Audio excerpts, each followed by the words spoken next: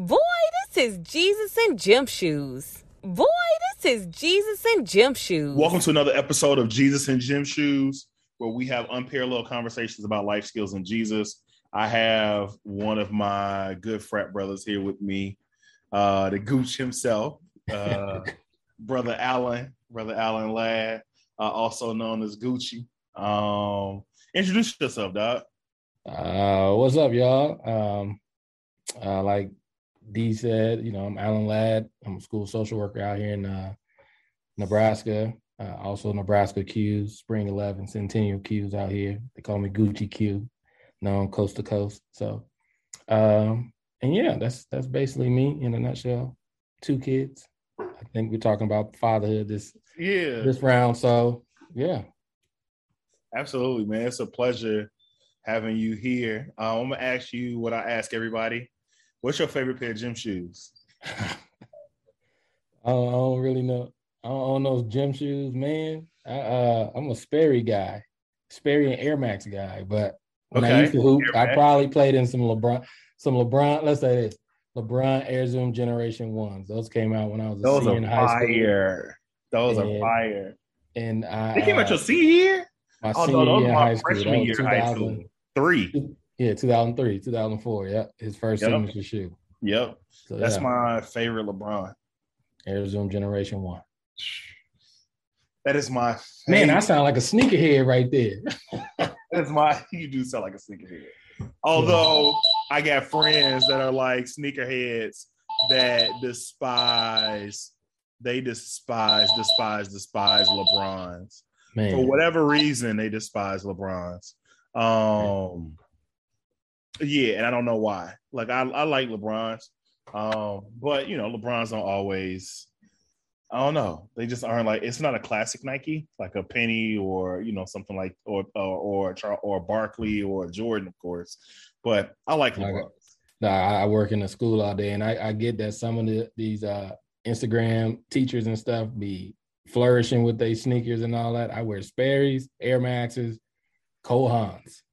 Cole Haans are great. That's what I wear to school every day. You feel me? Understood. What was that process like? Because becoming a social worker, like in a area like you in Nebraska, and you're a Black man in Nebraska, like what's that like? Well, so my social work journey, it started when I lived out in Maryland. Mm-hmm. So when I was living out on the East Coast, I lived out in Maryland for about 5 years.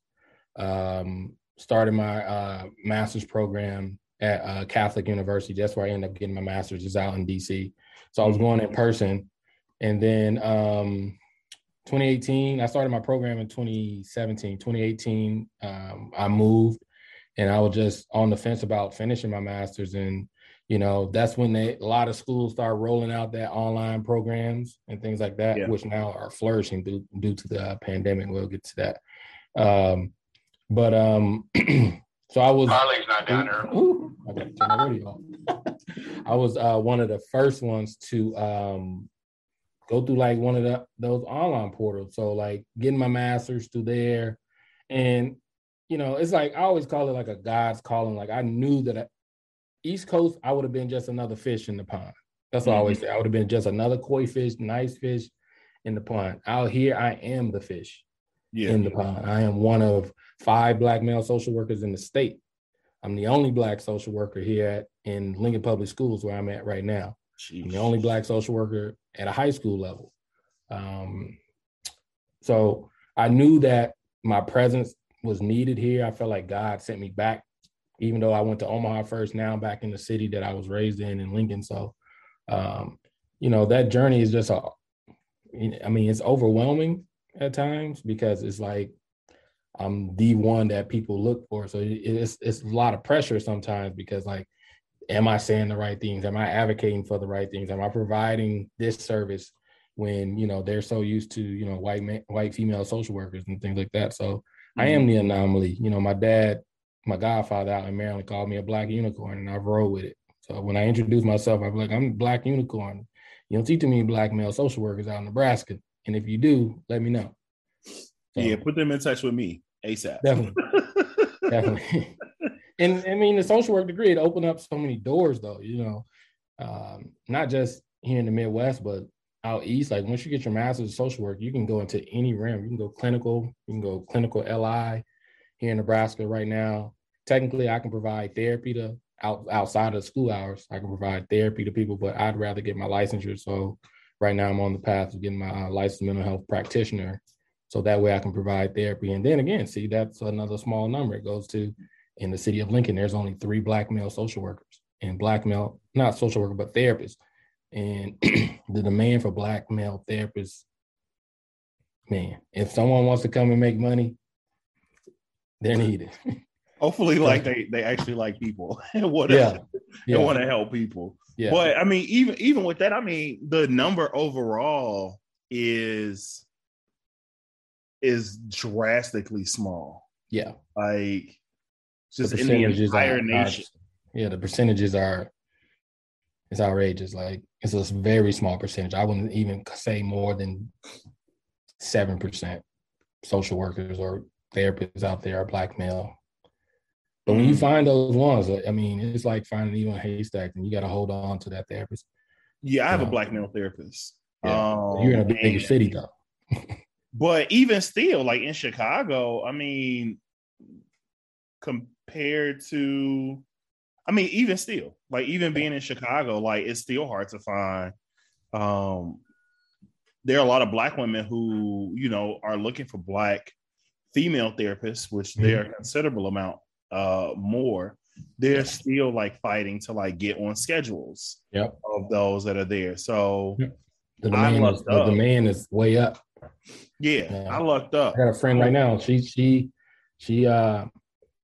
was out in Maryland when I was getting my master's. She's from Chicago, and she's a therapist out there now too, starting off as therapist, and trust me, she's let me know about the need. And she always says it's easy for you because you're going to be able to get one, a job, and 2, do this. And I'm just like, unicorn effect. Literally. But what is it? What made you kind of want to get into social work? I tell my story all the time, and I've told it so many times. It's like, damn, am I forgetting this or this? But I grew up in Mississippi. I was born and raised in Clarksville, Mississippi. So if you don't know where that's at, that's the Mississippi Delta, one of the poorest regions of the country outside of Appalachia and outside of the Indian reservations over in New Mexico and Arizona. My mother passed away when I was 6. I didn't really have ties with my biological father. I didn't really meet him until I was like 13. And so, when she passed away, I was in relative foster care. My cousin took us in, me and my brother. And she had 5 kids. She took us in, had a husband, about 9-10 people in a 1-bedroom house, right? We moved to Nebraska in 97. I was just raised here, and just so many people and when I think about it, just in my life at right times, mentoring programs, tutoring programs, sports, and things like that. And I knew I wanted to go back for teaching. I was like, man, I think I want to be a teacher, but I knew that just wasn't my path. It wasn't my calling. And so I went to college. I got a criminal justice degree with a minor in special education. And I don't know, just somehow I would just start working in social services fields. And I knew that was my calling, because if you take a criminal justice degree, a special education degree, and a social work degree, what populations are you serving? Underprivileged, Black and brown kids. Right now, the population of Lincoln is not that, but, underrepresented people. So I knew that was my calling. And then the biggest calling was when I went out east to Maryland, and just seeing just so many beautiful Black people, and just seeing the aesthetics of just that social work degree and title and what that brought.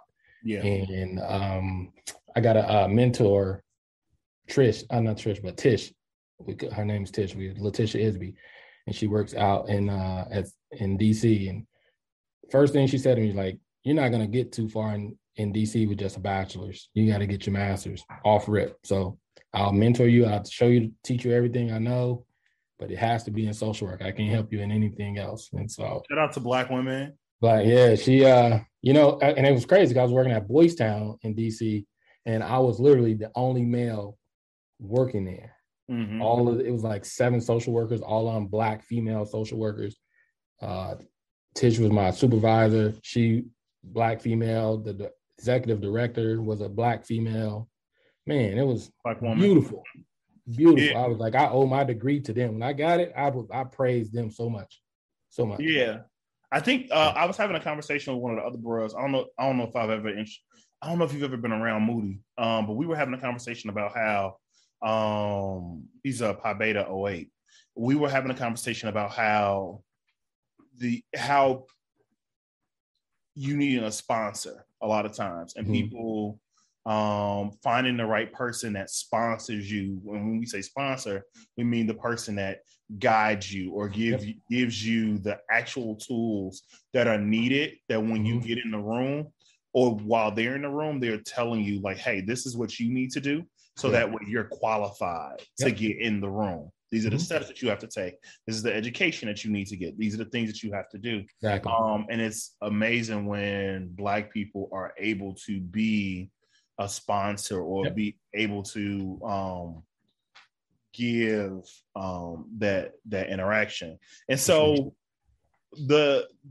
it's interesting that you are a social worker. How does that, and also like an orphan essentially, how do you think those two things tie in together?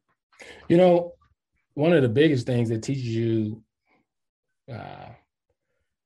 it taught me empathy and not just empathy for just other people, but like being able to be empathetic for myself and being able to remove myself from, traumatic experiences and things like that, as a clinician. You know what I'm saying? Obviously, every clinician needs a clinician. So I go to therapy and, it's resolving a lot of unseen trauma that I've seen and feel to this day. Right. Mm-hmm. And so, being in social work, I can literally think clinically. And I mean, trust me, I've been through a couple therapists because we're combative. I know what skills and what tools they're going to try to use on me. If they're using CBT or if they're using DBT, these are just terms that we use in the clinical field, strategies they use, and I can combat them. But they go hand in hand because, like I said, I can tell my story. My story is relevant to a lot of the kids and just people that I work with. They see a Black male therapist, they see a Black male social worker, even though I really don't say there's no ghettos in Lincoln, Nebraska, but there's poverty everywhere you go. There's traumas, generational traumas, all that in people's families and things like that. So you experience all that. And then I just pour that into myself and then give it back to my students to try to show them like, this is the way that you have to go, way you got to go out. So whether that be college, whether that be a trade, whether that be, GED route, we're going to figure it out. So we got to figure also, it out. We provide those services where it's like, I'm frontline mental health. So if I don't tell kids, I can't fix your problem. I can't, but I can point you in the right direction to get you some services and things like that. So. Understood. That makes sense. I want to say thank you for doing that. Hey, thank you so much for doing that. Because I think it's necessary. It's most definitely necessary. What have you learned from being a dad? Because you're a dad also. You're a dad to 2 girls. So I got 2 beautiful daughters, man. I got, Kennedy, she's my oldest. She's out in Baltimore, Maryland. So if people listening and you hear I'm in Nebraska and I have a 6-year-old in Maryland, and then I have my 3-year-old, Zaya, she just turned 3 yesterday. She lives in Omaha, Nebraska. That's like a 45-minute drive from me. But, it's the epitome of going outside yourself. Mm-hmm. I have to put them before anything I do. They're the first thought of my mind. They're the last thought of my mind, whether it be subconscious or not. If it's, did they eat today? How was school for them today? If me and their mom aren't communicating, like, how can we fix that? It's just so many narratives and parts and moving parts to it. But all in itself, it literally showed me how to, one, love, because, you have male love where it's like, romantic and this and that and this and that. But then when you got to love your children, it's something totally different. Like, dating, you can be like, you love your partner, whatnot, but like that love, that unconditional love that you have for your children is something that weighs and you can't measure it. You can't separate it. So. And you're a bi-coastal dad, like damn it. You just said that word to me today. I was like, what? What's true? Like, I mean, you got a kid you got a daughter that's on the East Coast, at the tip of the East Coast, right? Yeah. And I said this to you before, you're going to have daughters with 2 different accents. Oh my God, it's going to be terrible. My 6-year-old is already starting to get that deep West Baltimore accent. It's like, hey, Dad, we going to the Avenue. Oh my! I'd be like, Kennedy, can you say it this way for me, please? Yeah, like please. It was like, yeah, Pop, we going over there. I love that old ghetto. Just I love the culture. Don't get me wrong with that. When she comes out here, she doesn't look that funny, and not just from people out in Nebraska, but from her dad herself. Like, did you really just say that? We're going up to did you really just enunciate and pronunciate that like that? It's not even a fluke. Oh my God, it's amazing. I love that Baltimore accent. But yeah, you're gonna have daughters with 2 different accents. Like, how is it? How do you love them? How do you love them and you aren't there with them? So it's tough for that one. I mean, I love my daughters, and some people will literally look at me and say, "You're lying to your face. You love Zaya more than you love Kennedy," because Zaya is more here with me, but the story, like when I moved away from Maryland, Kennedy was 2 years old. So I've been gone for 4 years. Zaya was, obviously now she's 3, but I've had more time spent one-on-one, more time spent just in proximity to Zaya than I had with Kennedy. Mm-hmm. So, it's tough because, Kennedy's asking those questions like, why'd you leave? When are you coming back? Do you love my mommies? It's tough questions, but as a clinician, and that's another thing, it just taught me like, I have to answer those tough questions. I have to. And even though she's 6, she is smart as a whip. She understands.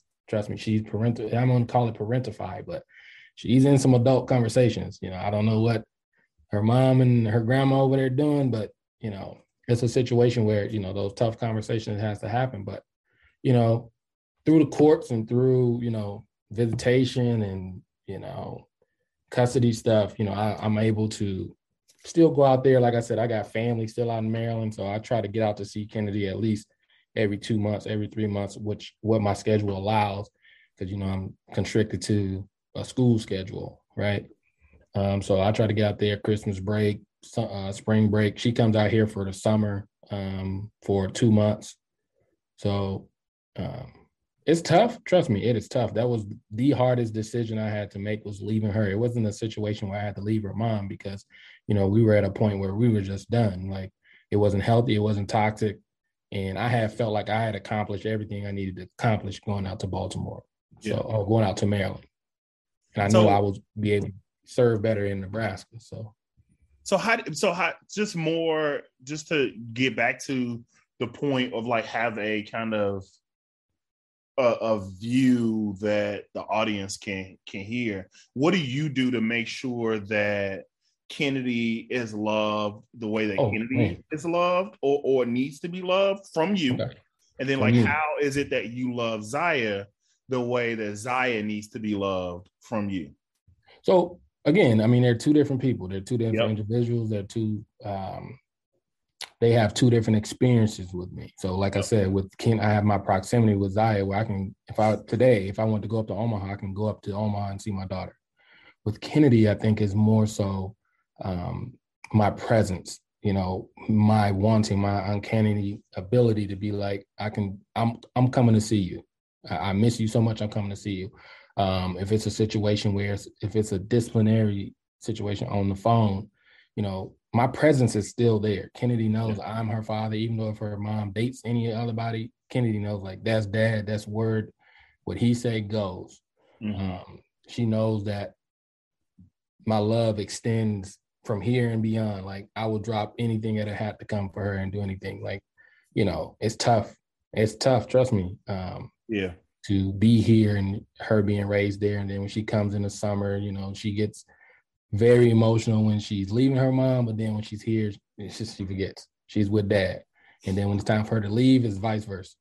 So I think just the biggest piece is just my presence. Like, even though it's over phone calls, FaceTime, visits, sending gifts monthly, you know, she doesn't know about the financial aspect and pieces of things. She just knows daddy's in Nebraska. I live here in Baltimore. Right.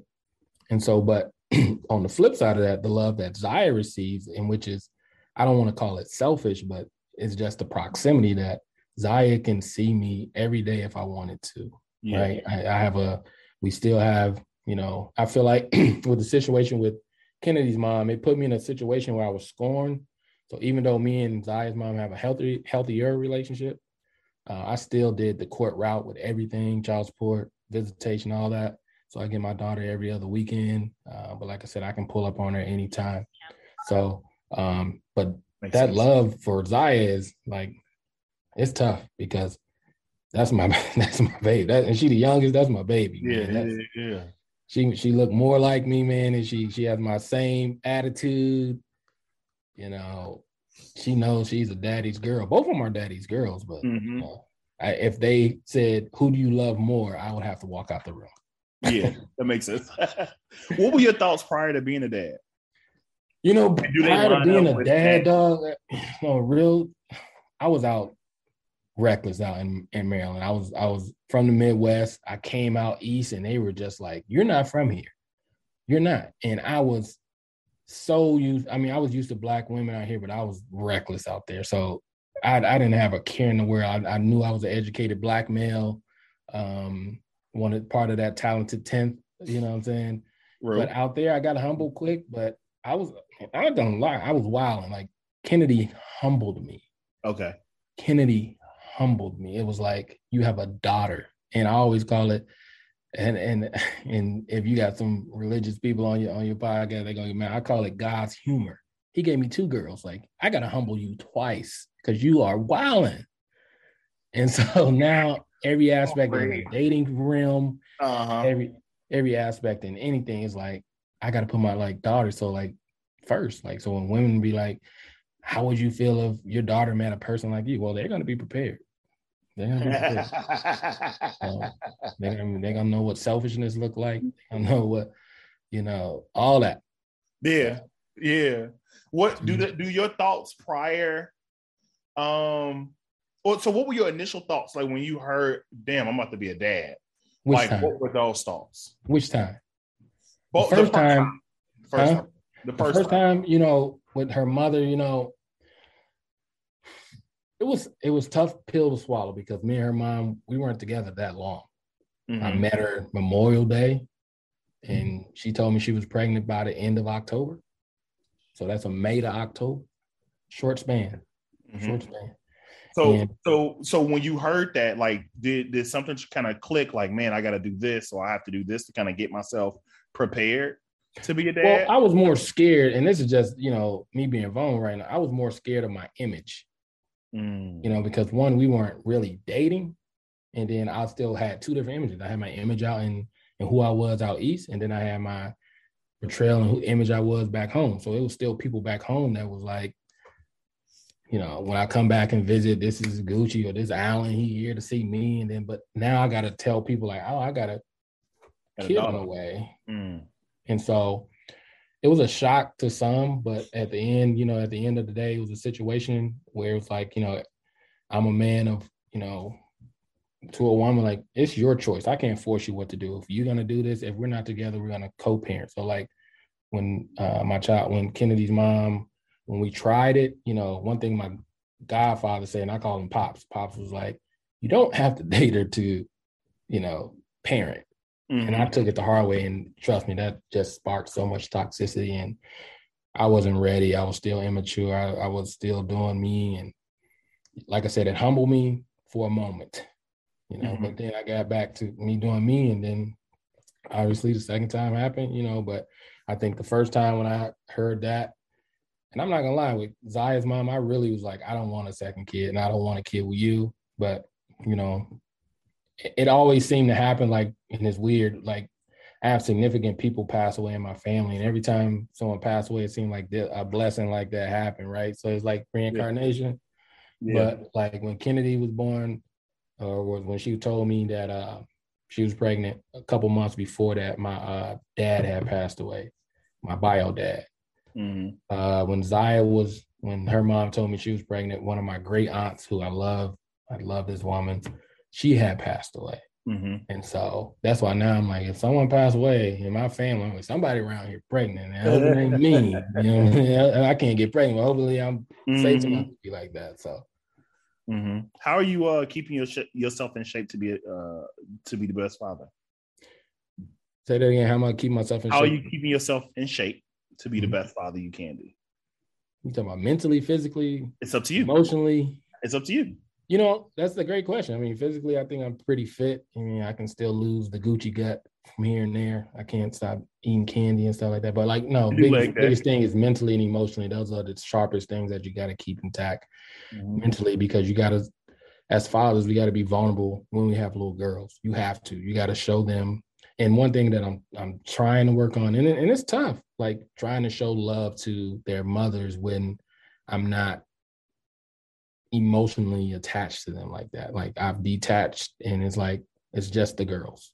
If it ain't about them, I don't need to know about your day. I don't need to know about that. That ain't my business. But mentally being able to be vulnerable and showing them that, one, you can love, and two, you can show them love, right? And then also mentally being able to show that compassion and empathy, sympathy, all that, right? Yeah. That's both mentally and emotionally. So, but mentally, I mean, not mentally, but spiritually, you know, we go that route as well. You know, I'm trying to find a home church. I used to go to a church here, but, you know, to each his own, I would say, you know, we trying.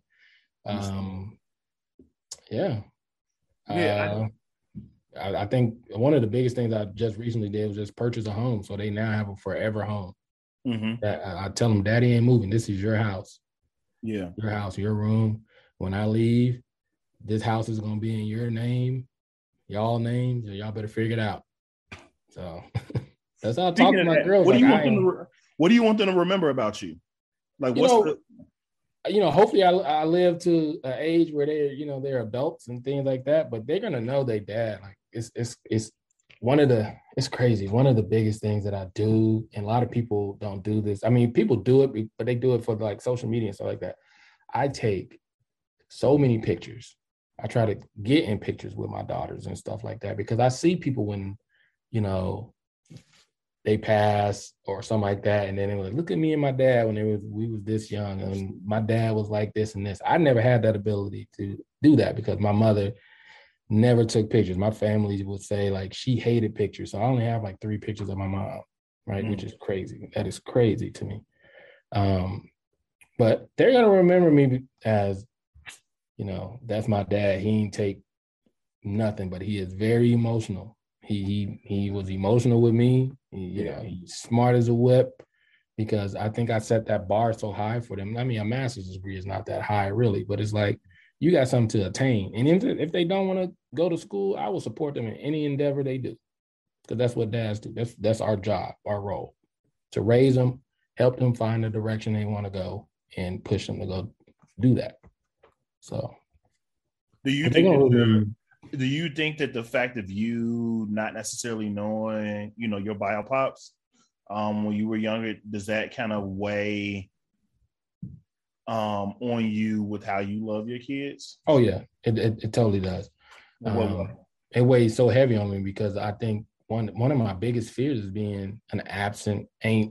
You know what I'm saying? Like that is the biggest fear for me. So that's why I work so hard to try to humble myself when I'm talking to my kid's mother. If it's something where I don't agree with and I'm emotional about it, I used to just shut down. I'm like, no, I can't do that. But now I have to communicate because, in the longevity thing, mothers control everything. They can take your kid from you. They can do that. I mean, I read a lot of, posts and stuff like that, call them baby mama terrorists and stuff like that. It cracks me up on stuff like that. But I think the absence of my father definitely weighs on me. But I also say I've seen great men be fathers. So I've had father figures in my life and show me what it takes to be a great man and great father. So absolutely.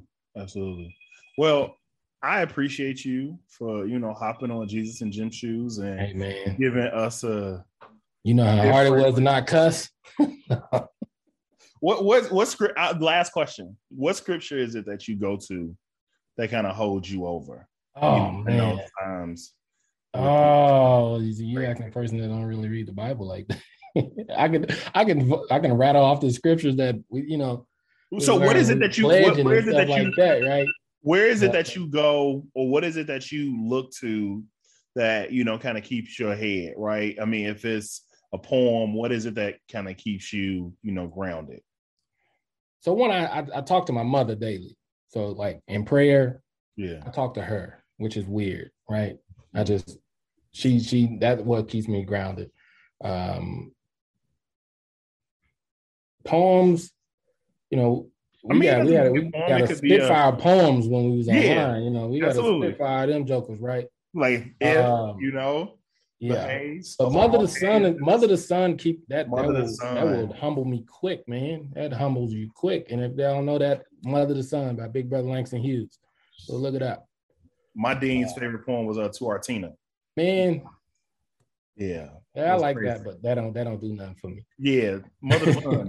No, I was just bringing it up. But yeah, Mother to Son, man. But yeah, man, I mean, yeah, it's I don't know. Psalms 121:8, that's a good one for me. Yeah. Yeah. Well, like I said, I appreciate you. Where can people get in touch with you at, Gooch? Man, so I got my Instagram. That's the only thing I really rock on. And that's mostly just pictures of me and my kids, or if I'm at the gym, anything like that. Not doing leg day. Yeah, I do leg day, but I ain't got those big old jokers like you, man. But yeah, just at Gucci Q2X. I think I'm about to take a sabbatical though from some social media. I need to recharge, refresh, and rebrand, regroup. That's fair. So yeah, that's basically it, man. School social worker and trying to stay humble and low key. That most definitely works. Well, this has been, I thank you so much for chopping it up with me, giving us another, realistic look at, fatherhood and, the things that we talked about. So this has been another episode of Jesus in Gym Shoes, where we have unparalleled conversations about life skills in Jesus. Make sure you like, follow, and subscribe. Instagram is _Jesus in Gym Shoes, and YouTube is Jesus in Gym Shoes. Thank you. I love you. Peace.